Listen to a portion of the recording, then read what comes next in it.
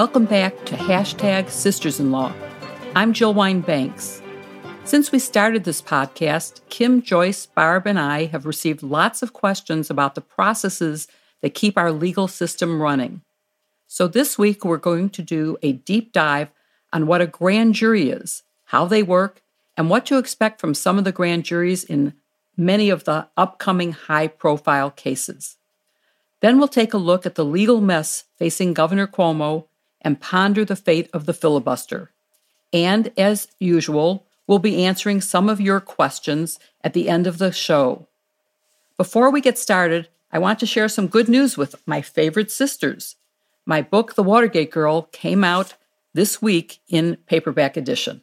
Well, Jill, that's great news. That's exciting. That's a great book. I think many of us have read it, and I loved reading it. I found it eye-opening in terms not only of the riveting Watergate stuff. I can never get enough of Watergate. I'm really interested in that whole period in history, and your stories about the cross-examination involving the 18 and a half minutes of missing tapes of Richard Nixon's Oval Office was great. But I also found your stories of sexism to be really eye-opening. So great book, and congratulations. I know we were talking in preparation for this about what we're all reading. I'm actually reading the biography of Frederick Douglass that came out a couple of years ago by David Blight. It's a Pulitzer Prize-winning book.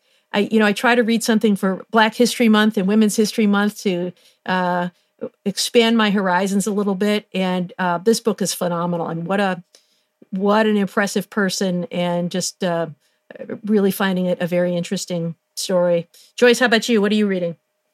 Well, we go from highbrow with you, Barb, to lowbrow with me. I do so much reading for my day job that I try to indulge with fiction for my out-of-office hours reading. And I've just finished Margaret Atwood's The Testaments. It's her sequel to The Handmaid's Tale. She is hands down one of my favorite authors. She has a great book of short stories called Stone Mattresses.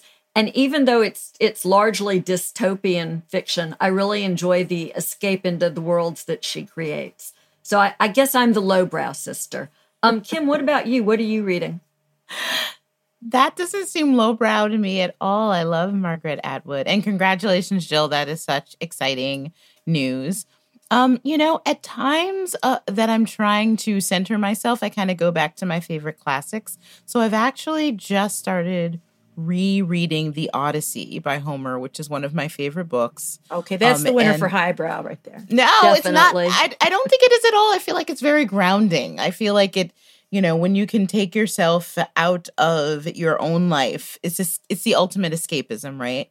So I can go on this journey with Odysseus and think about how his adventures sort of mirror the things that we're going through and the challenges that we have in our lives right now. They seem so plentiful. And so for me, that's calming. That's a way for me to give myself a little bit of therapy. Of course, I also have Jill's book that I am I should reread as well in light of this conversation. So I appreciate that. So let's start our discussion this week. As we mentioned, we want to do a deep dive in one of the areas that our listeners really want to know more about. And right now, a very timely thing to look at are grand juries. I think a lot of folks, myself included, because I was never a criminal attorney, don't fully understand everything that grand juries do. And we're going to hear a lot about them. We're going to hear about grand juries in cases involving former President Trump. We're going to hear about grand juries involving the case of Derek Chauvin in Minneapolis, the officer who we all saw with his knee on the neck of George Floyd. We're going to see it in a number of cases. So I think we should get down to basics and start with what is a grand jury? And I'm going to kick it off with Joyce to get the discussion started about what a grand jury is. Well, a grand jury is a very different creature from what we're used to seeing on TV and in the movies, the trial jury or petit jury, a much smaller group of people who decide whether or not a defendant is guilty. Grand juries are larger. They serve for a longer period of time, in my jurisdiction, 12 or 18 months. And their job is to decide whether or not the prosecution has offered probable cause to indict cases. So they either return what's called a true bill, an indictment, or a no bill, where they decline to charge Grand juries can also be used for investigative purposes, but these are larger, more cohesive bodies. And I want to encourage all of you as former prosecutors to jump in on this conversation and really show us all your expertise. But I really want to dig down in how it's different, because particularly in the Derek Chauvin case, for example, we're going to see a grand jury playing out at the same time that the state court is conducting a criminal trial based on the second-degree murder and other charges that he faces. And I think for people watching that, that's going to be very confusing. Barb, can you sort of help us work through exactly what is different between a grand jury and a regular criminal trial, including things like the secrecy rule that grand juries have? Yes, there are a number of ways that grand juries are different from our regular trial juries. In fact, I once had an FBI agent tell me this story. I think he was probably pulling my leg. But what he said is he was once testifying before the grand jury, and he identified himself as Special Agent so-and-so. And one of the members of the grand jury asked him a question. Agent so-and-so, what makes you so special? I hear Special Agent with all the agents. Aren't they all called Special Agent? And the agent claims to have testified, well, I've testified before a lot of juries before. What makes you so grand? So who knows? He was probably making it kind of funny. But it's a good question, Kim. And I think there are some things that are surprising to people. Number one, there's no judge in the grand jury room. The prosecutor is really running the show. They have ethical duties as an officer of the court, and there is a court reporter who is recording everything that occurs in there. So there are some checks on misconduct, but there's not a judge there to play referee the way there is in a normal trial situation. There is also no defense attorney, which some people say makes the system somewhat unfair because the members of the grand jury don't hear both sides of the story. They hear a very one-sided presentation. And that's true, but remember that the question before a grand jury is very different from the question before a trial jury, and it's a protection actually put there by the Fifth Amendment that prevents the government from charging someone without probable cause. And so there is a check to make sure, not that they've heard the whole side, both sides of the story, and that there isn't some defense that the defendant might present, but is there sufficient evidence that this is not some abuse, it's not some political vendetta that is causing these charges, but there's actually evidence on every element sufficient to take the case forward. And then as to secrecy, of course, in a trial, everything is open. It's open to the public. People can come in and watch, and it's all recorded, and members of the media might be there. In a grand jury, it's all secret, and there are a number of reasons for that. One is to protect the integrity of the investigation. If people knew that there was an investigation going on, the targets might destroy evidence or tamper with witnesses or flee. It is also there to protect the accused. So if somebody, before they are accused, in case they never are charged with a crime. So you might be investigating some high-level public official for allegations of public corruption. If it turns out that there is not sufficient evidence to charge them, you don't want their reputation to have been stained by the mere fact that there was an investigation. So for all those reasons, there are secrecy rules that prevent the prosecutors and the members of the grand jury themselves from talking. However, there's one exception, and that is the witness. The witness is permitted to talk. I think the reason for that is to prevent abuses from occurring before the grand jury if they are asked questions that are inappropriate. But when you hear about leaks about grand juries investigating certain things, I believe that those leaks typically come from witnesses who have testified before the grand jury about the questions that they were asked. That's really interesting. I hadn't really thought about that in that way before.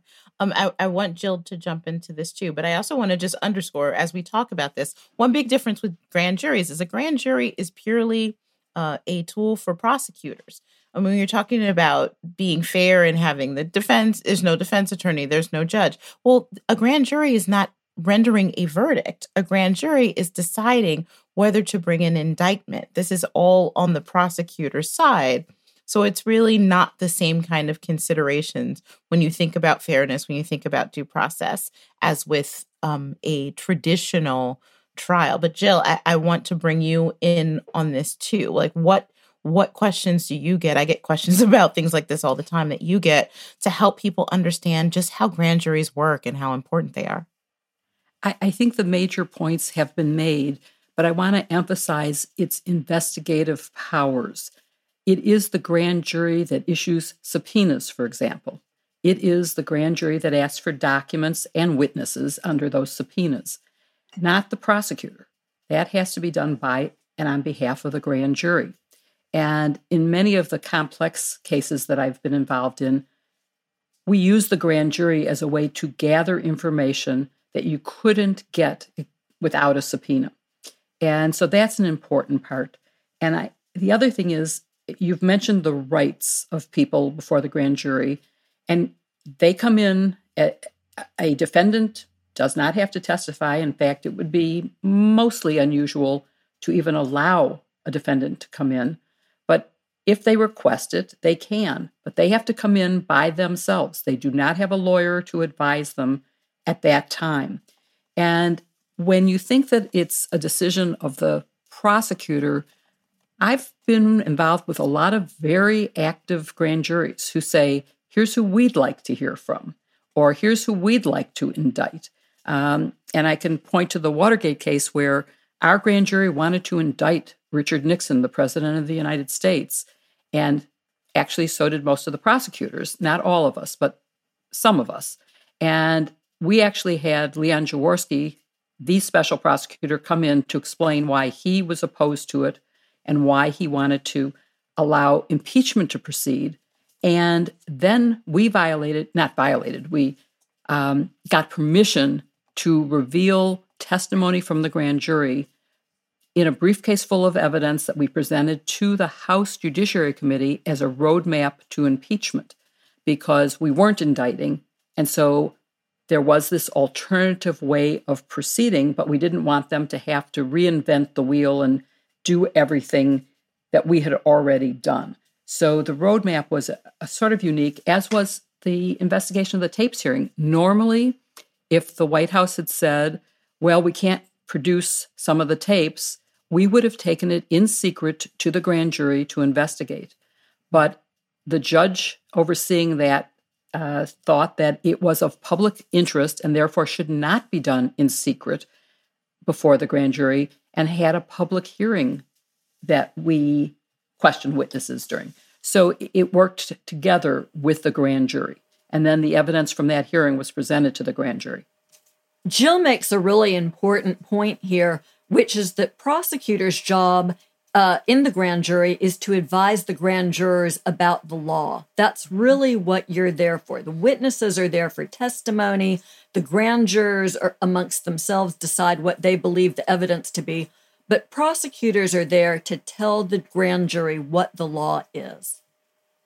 And Joyce, while you're speaking, can you talk about things like immunity and being held in contempt? These are things that we hear about in connection to grand juries. What do those things mean?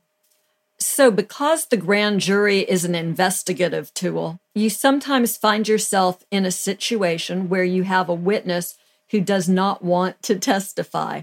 And in that situation, as a prosecutor, you might be deciding whether or not your witness is actually a defendant, but presumably they're there because they have testimony you want them to give.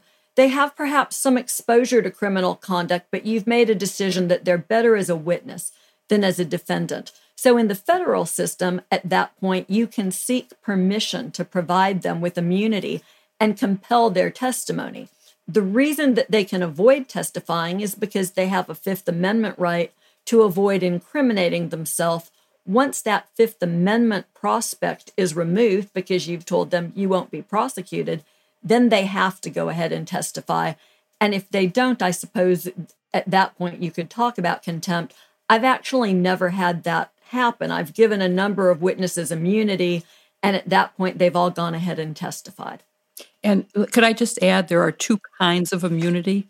There's use immunity, which means you have to testify and anything you say cannot be used against you. And then there's transactional, which means you will not be prosecuted for anything to do with your testimony. And so, of course, prosecutors try to use immunity to be sure that if someone says something, it can't be used, but they might still be held accountable for the conduct in question. And Giles, can you explain what being held in contempt means? Well, held in contempt is if you refuse after being ordered to comply with a subpoena to testify, and having been given immunity so that you can't be prosecuted either by the use of your testimony or in that whole criminal complaint, then you can be held in contempt and jailed until you testify. This happens, I'm sure you're aware of this, Kim. Reporters who are trying to protect a source say, I cannot reveal my source, and they can be sent to jail until they change their mind. And there are many famous cases where people have served a lot of time in prison for refusing to divulge the secret of their sources. And of course, sources are very important to you in the same way that we protect witnesses before the grand jury, and also the defendant, because as Barbara said, not all cases end up in an indictment. And someone's reputation could be ruined if you said there was an investigation of them, so you can't reveal who's being investigated. And the same thing is true for your sources. People won't talk to you if you are going to tell them, and they risk their jobs for having talked to you about something.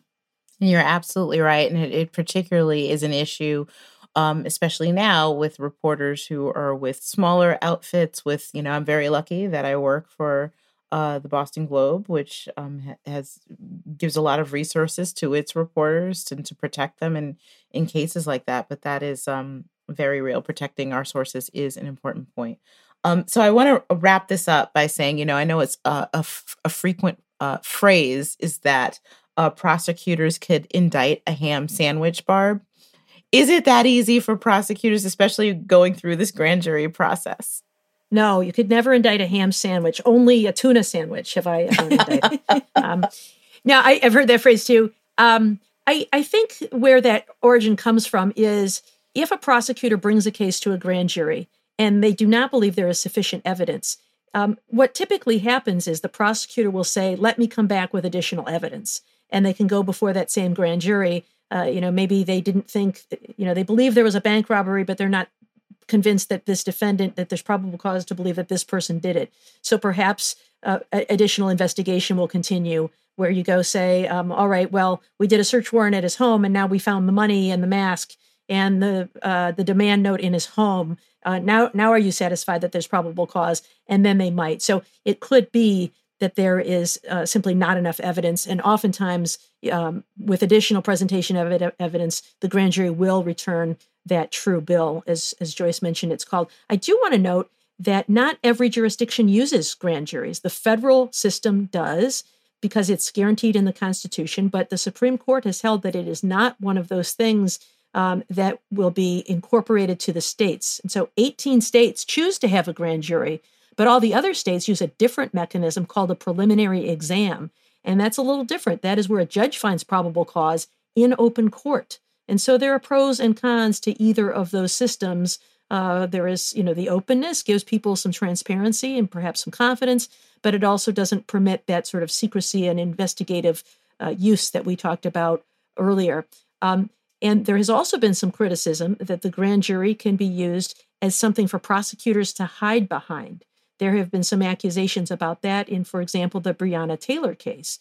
The prosecutor can say the grand jury simply did not return homicide charges against these officers. Well, it could very well be because they didn't have a chance to consider that evidence. The prosecutor is the gatekeeper who controls what the grand jury is able to see about the case.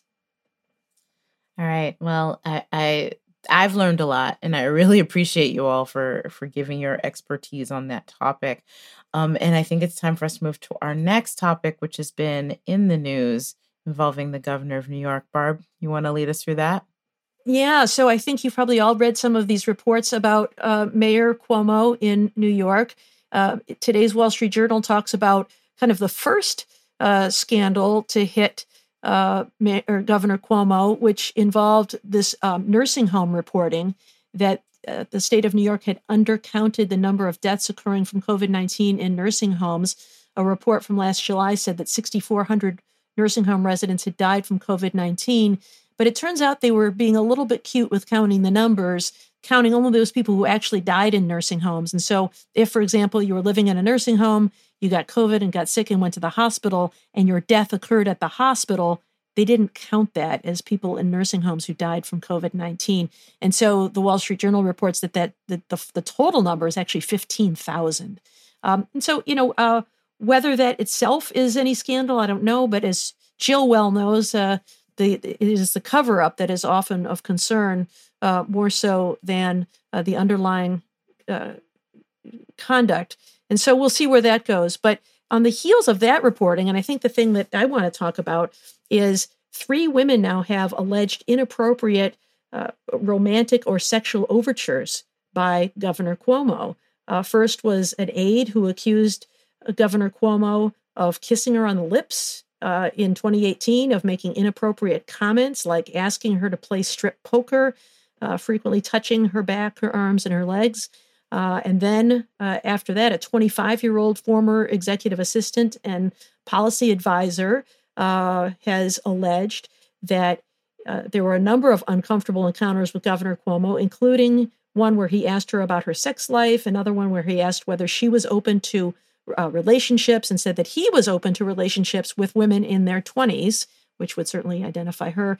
And then most recently, a woman who is not someone who worked for him, but a woman who met him at a wedding where he touched her bare back, asked to kiss her, put both hands on her cheeks, and then kissed her on the cheek. And so, after hearing all of these, Governor Cuomo did make a statement where he said he never inappropriately touched anybody, he never propositioned anybody, and he never intended to make anyone feel uncomfortable. But these are allegations that New Yorkers deserve answers to. And so Attorney General Letitia James is investigating these allegations. And he also said that his jokes may have been insensitive or too personal, and that he was truly sorry to those who might have misinterpreted his remarks as an unwanted flirtation. And so it's kind of an interesting concept. Let me start by asking Jill about your thoughts about that. I mean, certainly there's no crime that's alleged here, right? But do you think that these are the kinds of things that amount to a hostile workplace, such that people should be demanding his resignation? So first, I'd start by saying that there are 2 different episodes here. The wedding is not a workplace activity. Mm-hmm. And frankly, I don't think it would even rise to the level of being admissible in a workplace case as pattern or practice, because it's completely a different thing. And assuming that everything that is alleged happened, they are all, in my view, completely inappropriate things that would create, in the 2 instances where they were employees, hostile workplaces. One of the 2 in the workplace has a lot of verification contemporaneous to her complaints. She went to the chief of staff for the governor. She talked to the consul to the governor. She moved to a different place where she would not have to see the governor. And so there's a lot of verification of those facts. The other allegation, which does involve a touching, it involves an accusation of kissing. And that one there does not seem to be the same level of verification for. But certainly if those things happened to an employee, they are now against the Equal Employment Opportunities Commission rules and regulations. And so they are maybe not a crime. It may not rise to the level of sexual assault, but they certainly are illegal and deserve to be looked at. At the same time, I know it's not popular to say we have to hear both sides. As trial lawyers, we all know that no matter how thin the pancake, it has 2 sides. And we need to pay attention to both. I would also add that I think that a person who says the things that Governor Cuomo is accused of saying are responsible for what they said and for how a reasonable person would interpret them. And the words he spoke, any reasonable person would have felt uncomfortable hearing from their boss. So it's not as if, he can say, I didn't mean it. Yes, he probably didn't mean it. And maybe he has evolved, and we have to give him the opportunity to say, I have evolved and this will never happen again. But it did happen recently where It was during a time when anyone should have been aware of the consequences. So those are all things that we have to take into account. The Attorney General, I believe, is appointing a special counsel outside of her office so that it will be a completely independent investigation. And I think that's a very, very good thing. And no one should jump to conclusions until we hear everything. I was just going to say, before I go further, I got to write that down. There are two sides to the pancake, no matter how thin, is a great analogy. Usually we have to rely on Joyce for those sort of homespun analogies, but I'm going to chalk that one up for Joyce and put it in the book. So good one. But Kim, wait till go you ahead. hear about the Ferdy bag. I can hardly wait. Kim, why don't you go ahead and chime in? You were about to add something. Well, I was just going to make 2 points in response to Jill. One, there's a difference between a court and any sort of criminal action that might result from any of these cases. And then there's also the court of public opinion, which has to do with the politics of this. He is an elected official. He is certainly thinking about the politics and what he can may be able to do and maneuver within that world. Those are 2 entirely separate things, and we should talk about them and treat them very separately. On that second point, in terms of politics, I know a lot has been, there's been a comparison made about what Governor Cuomo might or might not do, comparing it to the governor of Virginia, Ralph Northam, who got into some trouble when some pictures surfaced of him from when he was in medical school, I believe, when he was either, because he hasn't confirmed which person he was, but either in blackface or wearing a Klan's costume, a Ku Klux Klan costume. First, he apologized, but then he said he wasn't sure he was in the picture, which was a terrible, terrible political response. It was a terrible moral response, in my opinion. But I think there are differences between those cases, as terrible as I think Ralph Northam handled it, that make them not a comparison. One is it is involving conduct that took place quite some time ago. And while, yes, as someone who used to live in the state of Virginia when Ralph Northam was governor, I would want to have a governor of the place that I live, particularly if it's a former Confederate state, to understand the history of racism and how it still plays a role in what we are dealing with today, and to not have had the lapse of judgment that he had. But I could have listened to him, and if he could make the case that he had understood what was wrong about that and learned from those mistakes as opposed to feigning amnesia about it, that would have gone a long way for me as one of his constituents to making the decision as to whether I could forgive him. And I'm sure that is the same for other Virginians in determining whether they can cast another vote for him. I think in this case with Governor Cuomo, it's so different because these are things that have been happening until very recently. It shows that these allegations, if you believe the women, and I want to say something about that too, shows that this is someone who has used his position of power, someone who knows who he is, knows the power that he wields, and is using that potentially in a way to be sexually predatory toward women. And I want to say one last thing about believing the women, which is something during the Me Too movement, we all heard people say, believe the women.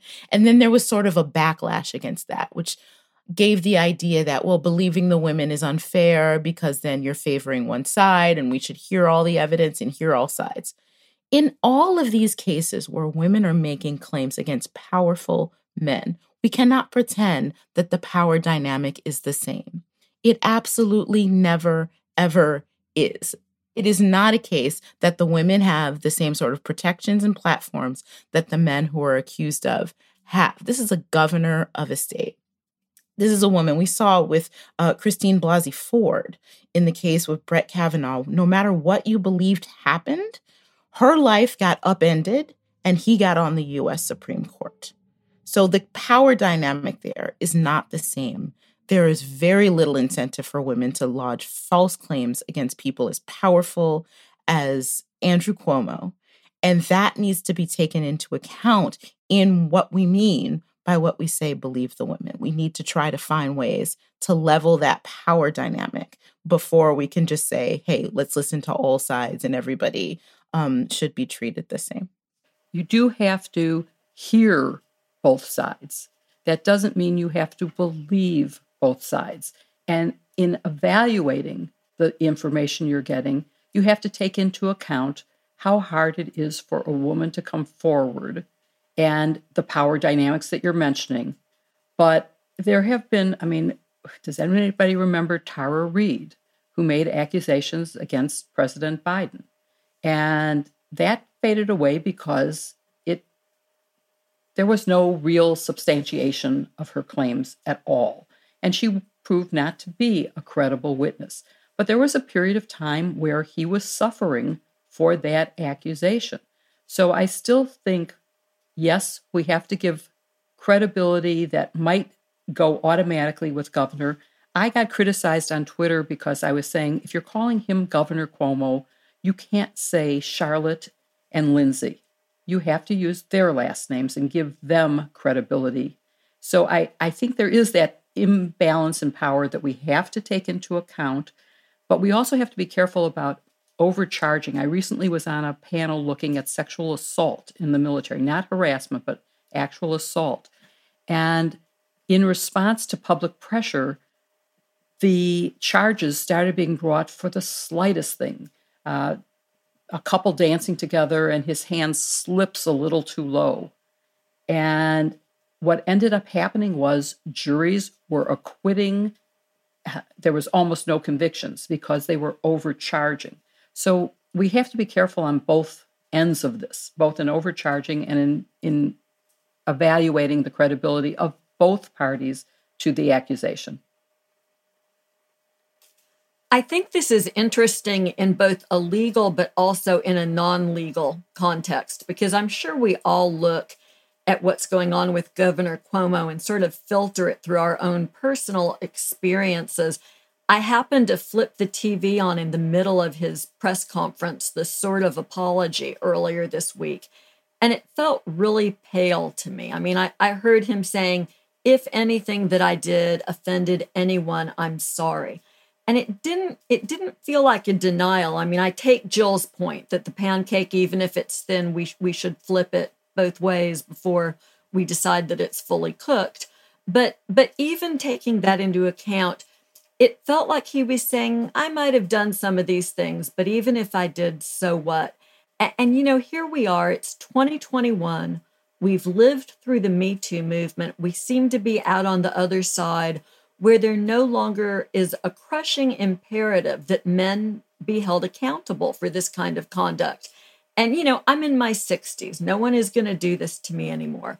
But I have a daughter in her 20s. And the notion that someone would subject my daughter to being kissed or to questions about her sex life, or as one of the victims is now saying she was a sexual assault survivor, and Governor Cuomo wanted to talk about how that impacted her sex life, that has got to come to an end. And as a society, if we can't evolve to a place where this conduct is unacceptable, whether it's criminal or civilly wrong, then we've got some progress to make.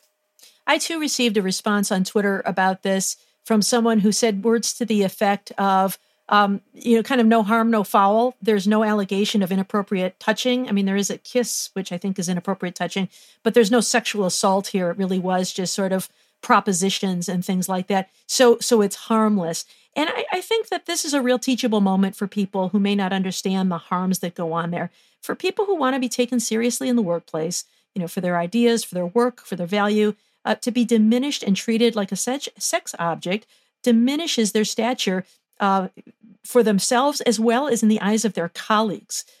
Some of these women have talked about how the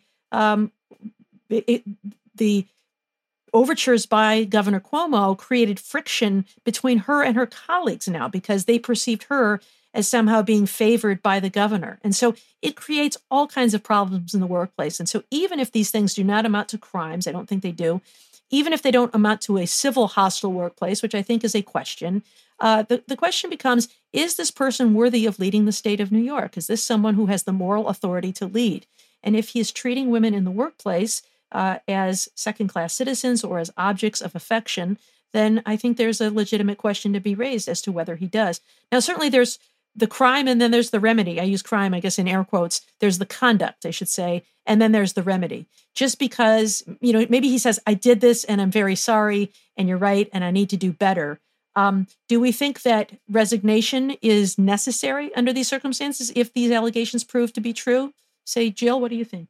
I think Joyce was correct that his apology could have been much stronger, that it was if I offended anyone, I'm sorry, as opposed to saying... blames the people who took offense, right? Right. And it should have been quite the opposite. I realize now how wrong what I said was and how it was heard, and I didn't mean it that way, and I will never do it again.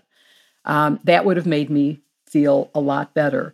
But I just want to answer the question that you raised, which is, this has happened to me in my 40s and 50s. I've had 2 episodes that I would consider, one was an inappropriate touching, and it was in public, and someone reported it to HR, who saw it.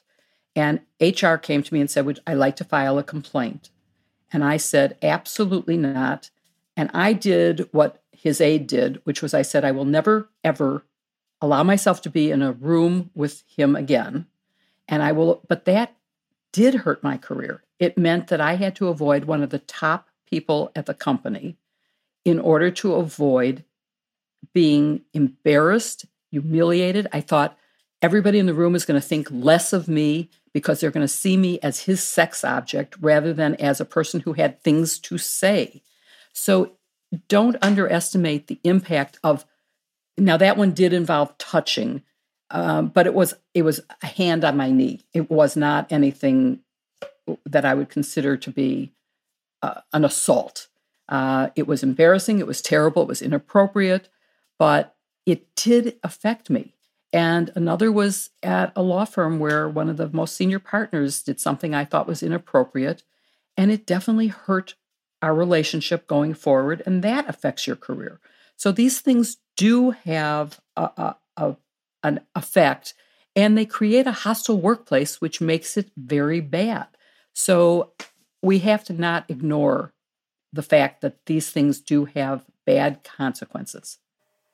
So that, I think, is a good place for us to break from this topic, which is a tough one and a difficult one that I suspect we are not through with yet, and move on to our final topic for today, which is our first conversation about the filibuster. I have a fun fact to share with you guys. The longest filibuster in the Senate lasted for 24 hours and 18 minutes in August of 1957. And that involved U.S. Senator Strom Thurmond of South Carolina. He was a Democrat at the time he engaged in this filibuster. He didn't switch parties and become a Republican until 1964. But he used this filibuster to try and keep the Civil Rights Act of 1957 from passing. So we know that a filibuster is a lengthy speech designed to prevent a vote on a measure.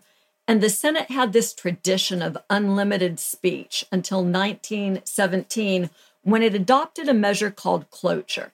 And that meant that if you got enough votes, originally it was 2/3 of the Senate, you could stop this endless debate that was designed to keep a measure from coming to a vote and force a vote. In 1975, the Senate changed the number of senators needed for cloture. It's 3/5 of the Senate body. Today, that means you've got to have 60 votes to move forward. So that's where we find ourselves today. We have a number of critical measures that have passed the House in the last few days. The For the People Act, which restores some of our voting rights, some of the protections for registration and voting. We have the George Floyd Criminal Justice Bill, which invokes some much needed reform. And of course, we have the COVID relief package, which is currently on the Senate floor. And the question is whether any of those bills will actually get a vote.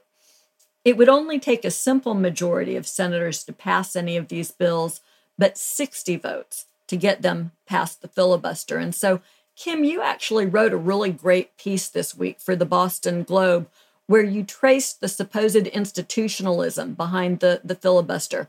And you concluded, and I love this, so I'm going to quote you, "Ending the filibuster is no longer a game of Capitol Hill inside baseball.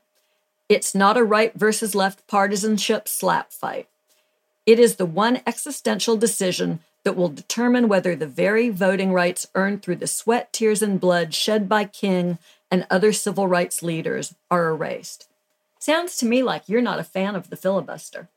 Yeah, I'm not. And I had an evolution on the filibuster, because I believed for so long the filibuster was framed as this tool, and by requiring a strong majority, not just a simple majority in the Senate, but a strong majority for certain legislation to pass, or for certain positions to be confirmed, for example, like judges, it will encourage bipartisanship. It will encourage consensus. And that sounded like such a great idea, especially seeing, Washington when it's caught up in gridlock and when it's caught up in partisan shenanigans.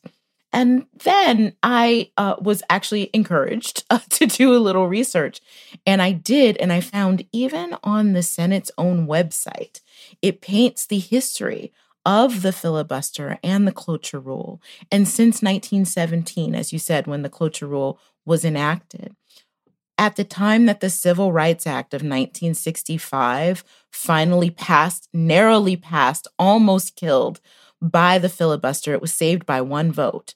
Before that, not a single piece of civil rights legislation went through. Every one was blocked in the Senate by the filibuster rule.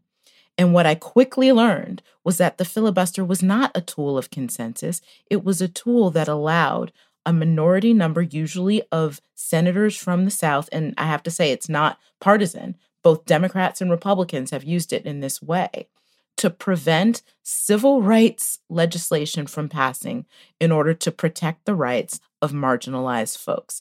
That happened time and time again. And in my column, the point that I make out is, as we have these crucial voting protections that are now before Congress, that are needed more than ever, as hundreds of restrictive voting rules are being proposed in state houses across the country. We had an insurrection that was basically over the desire of a minority of folks to stop the votes of everyone from counting. And we see how important it is when we expand voting rights, as we did in 2020, more people voted than ever in a pandemic, that there was no evidence of widespread fraud. Now more than ever, it is crucial that voting rights be protected. But this might end up being a case of one of all of those civil rights laws that we never heard of before, because they were killed by the filibuster before the Civil Rights Act of 1965. The current Voting Rights Protection Act, H.R. 1, could fall and be erased in history in the same way when we need it so much. So yes, you're right. In my opinion, I believe that lawmakers who want to protect the filibuster, including Mitch McConnell, including Democrats like Senator Sinema and Senator Manchin, I believe that they're wrong. I believe that they think they're protecting something that never actually existed. So, Barb, can I maybe engage you as our institutionalist, or at least I perceive you as often being willing to make the case to preserve institutions and to try to be fair and good process people when it comes to government. And we hear a lot about institutionalism as the justification for holding on to the filibuster. It's necessary to preserve bipartisanship, people say. It's necessary to encourage cooperation. And in fact, there's a little bit of truth to that. During the second Bush presidency, when Democrats only had 45 senators, the filibuster saved the estate tax, prevented abortion from going by the wayside, prevented Social Security from being privatized. So is getting rid of the filibuster a quick fix that might have bad term consequences, or rather bad long-term consequences down the road? Yeah, well, first on the institutional question, I think sometimes we are guilty of thinking that because we've had the filibuster all my lifetime, it must have been around forever. And it's not. I mean, it's not in the Constitution. It was something that was created, I think, in the early 1800s. So it's been around for a while. But, in the history of humankind, it hasn't been around all that long. So I don't know that it's necessary to preserve it as a matter of preserving the institution of the Senate, but it does cause some good things, I think, for the institution. It does force some compromise, and it prevents very thin majorities from being able to legislate at will. So, for example, we currently have a couple of our senators who are independents and caucus with the Democrats. If they were to switch parties and become Republicans tomorrow, that would mean the Republicans would control the Senate, and we would see some of the opposite of things that perhaps, Joyce, you laid out. They would have a whole new agenda of doing things like a different kind of voting rights statute, perhaps, that says you must have voter ID and there can be no early voting and there can be no absentee voting. So there might be some things that we would consider not to be good laws on the books. And so there is a danger that when you change the rules for political expediency, it can be used against you down the road. So I don't know that I necessarily have a strong view of whether we should or shouldn't have it, because I agree, as Kim has said, it has traditionally been used by minorities to prevent the majority of the Senate from enacting civil rights laws. But it does force compromise by requiring that you gather some of those other moderate voices to achieve that 60 vote number. And so I don't want to, I wouldn't want to see us changing the rules today only to be bitten by them tomorrow. It's a really surprisingly difficult and I think a nuanced question. I've talked to so many people who've said, oh, I think it's important to encourage bipartisanship, but voting rights are so important. We might actually have to do this just because of voting rights. And, you know, Jill, Senator Klobuchar earlier this week told Mother Jones that the spread of new anti-voting bills in Republican-held legislatures, that really boosts the need for Democrats to discuss H.R. 1. We discussed that last week, and that will increase the pressure to end or to alter the Senate filibuster. She said this, she said, we have a raw exercise of political power going on where people are making it harder to vote, and you just can't let that happen in a democracy because some old rules in the Senate.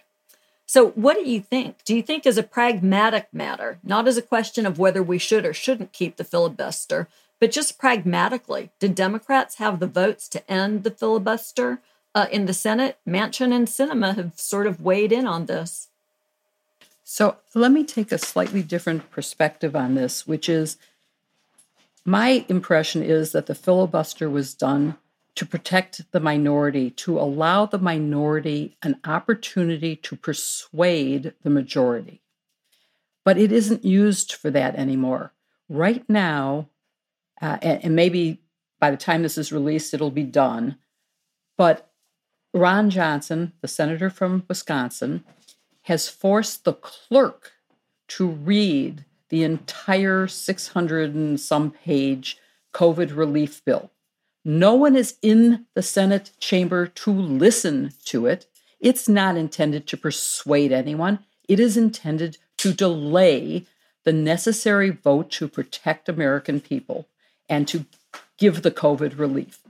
So I think what we need to be talking about is a way to amend the filibuster to allow the minority an opportunity to actually present a persuasive, cohesive argument that might persuade other senators and the American public about their point of view. But if you're having someone read the phone book or a 600-plus page bill that no one is listening to, that doesn't serve any purpose. So I think that one of the things that you could do is to say the filibuster must be addressed to the merits of the legislation at issue, and that you can talk for up to so many hours and maybe even an unlimited time as long as you are addressing the issues and trying to persuade someone. The other thing is it hasn't led to compromise. In fact, it's led to gridlock. So whatever its original purpose was, if gridlock is a result, that's not a good thing. And we're now in a situation where I'm not sure exactly if I have the numbers correct, but I believe I do, that we're coming to a point where you're going to have 30 senators, which is 30% of the Senate, representing 70% of the American public, and 70 senators representing only 30. But those 70 senators who represent just 30% of America now have control because of that number. So if you add to that filibuster, I think you have a problem, and I have come to really oppose it. I think I didn't mention what I'm reading now, but Adam Gentelson's book about the filibuster, about Senate in general, persuades me that it needs, at the minimum, amendment, if not abolition. And yes, I recognize the risk that it could come back to bite us if and when there is a different situation.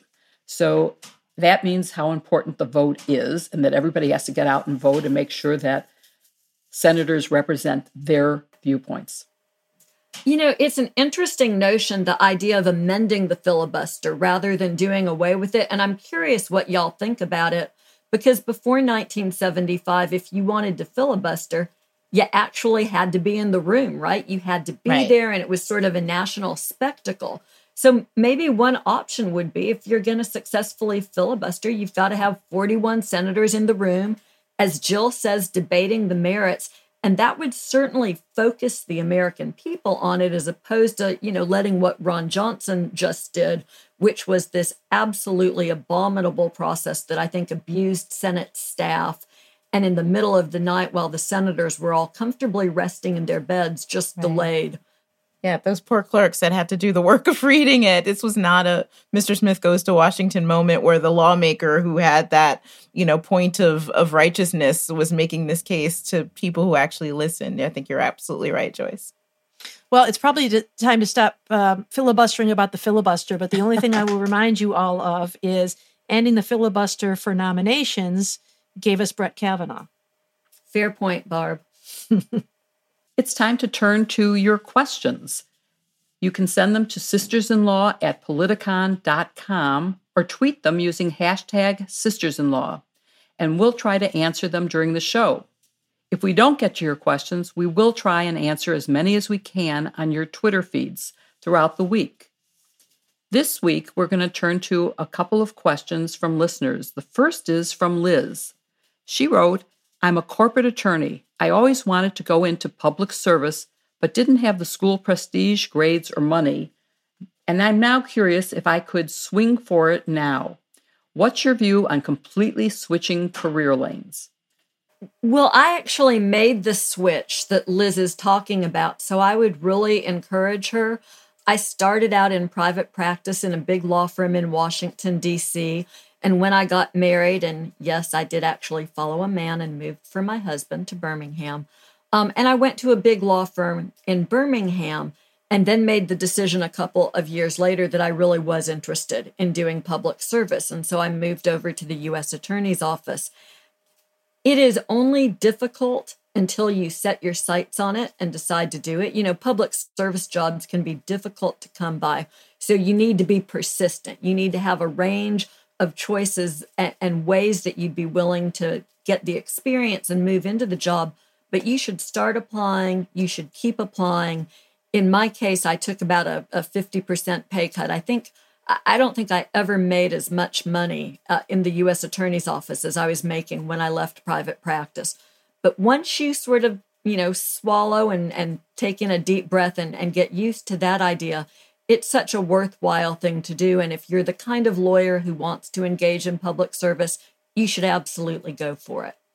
I briefly had a similar thing when I decided to leave the law. I knew not just that I would be taking a financial hit, which I did, but that I'd be disappointing my family. I was the first attorney in my family. But you have to do what will make you happy. And I found that every Sunday night, I was filled with doom with the idea of going into my office. And no matter what good work I was doing, I knew that I was not doing the best that I could and bringing into the world the kind of work that I should be bringing if I felt that way. So making the switch from law to journalism was very similar. So I think you need to do what's best for you.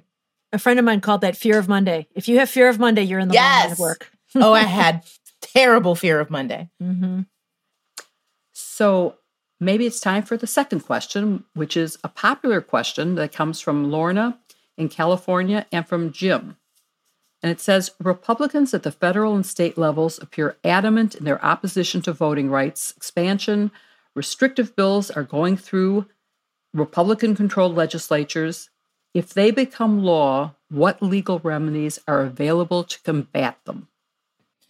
Yeah, I'll jump in and start on that one. And it depends largely on what the Supreme Court does. Right now, the Supreme Court is considering a couple of restrictive voting laws in Arizona. But what they're doing is, since Section 5, the section that used to allow the Department of Justice, of the Voting Rights Act, that used to allow the Department of Justice to pre-clear laws before they went into effect, now there's Section 2, which is being used by people who are challenging laws that have already been passed.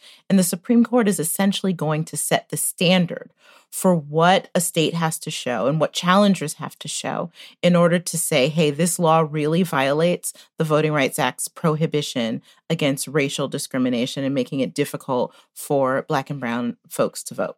So if the Supreme Court sets a standard that makes it possible to make that claim, then some of these laws might be struck down. But if the Supreme Court takes a very restrictive view, it makes it very difficult to bring those sort of cases, it's going to be difficult, if not impossible, to make a challenge to these laws once they are passed and in effect. And that's why this is such a crucial moment in voting rights, because that can make such a big difference unless Congress moves to fortify the Voting Rights Act, pass H.R. 1, make other moves that reinstate those protections federally that used to be in place that have since been struck down.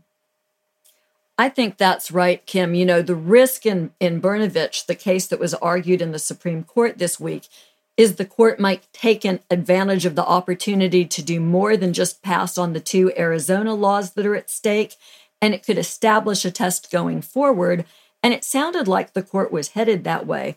And the likely test that this court would invoke would be a test that would require the plaintiffs to make a really strong showing that there was intentional discrimination, that it was not just something that was happening, but that it was broad and sustained. And at the same time, they could adopt a second part to that test that would make Republican-led legislatures, because that's where these restrictive rules are coming from, but it would let them make very narrow showings, not just that there was actual voter fraud, because there isn't, but that there was a risk or a perception of voter fraud. And so it would be a test that would become almost impossible for future plaintiffs to meet.